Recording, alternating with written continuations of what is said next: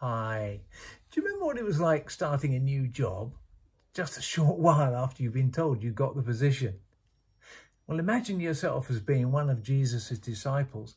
It was just like that. But this was a team of 12 of them called together by Jesus. And in Matthew's Gospel, chapter 10, verses 1 to 10, it's all there. And what a mixed bunch of guys they were. They weren't all fishermen. And Jesus instructs them to get out there into the towns and the villages.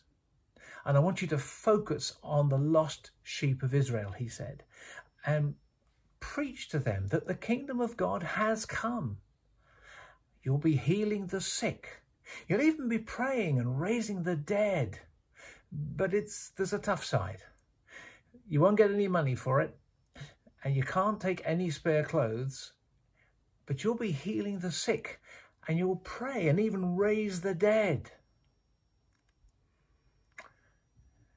Jesus' priority was a strategic plan. The disciples are blessing the Jews. And then the Jews become believers, and they and other believers will in turn become a great workforce, spreading to all peoples, locally and then further, as the Bible tells us, in Asia Minor, Greece, Rome, becoming Jesus people who speak and live out the good news.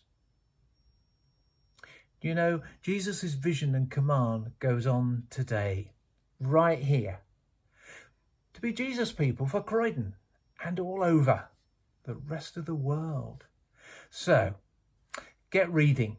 Check out what Matthew wrote down and start praying what it means for you to be part of the Jesus people in 2021 and in every year beyond.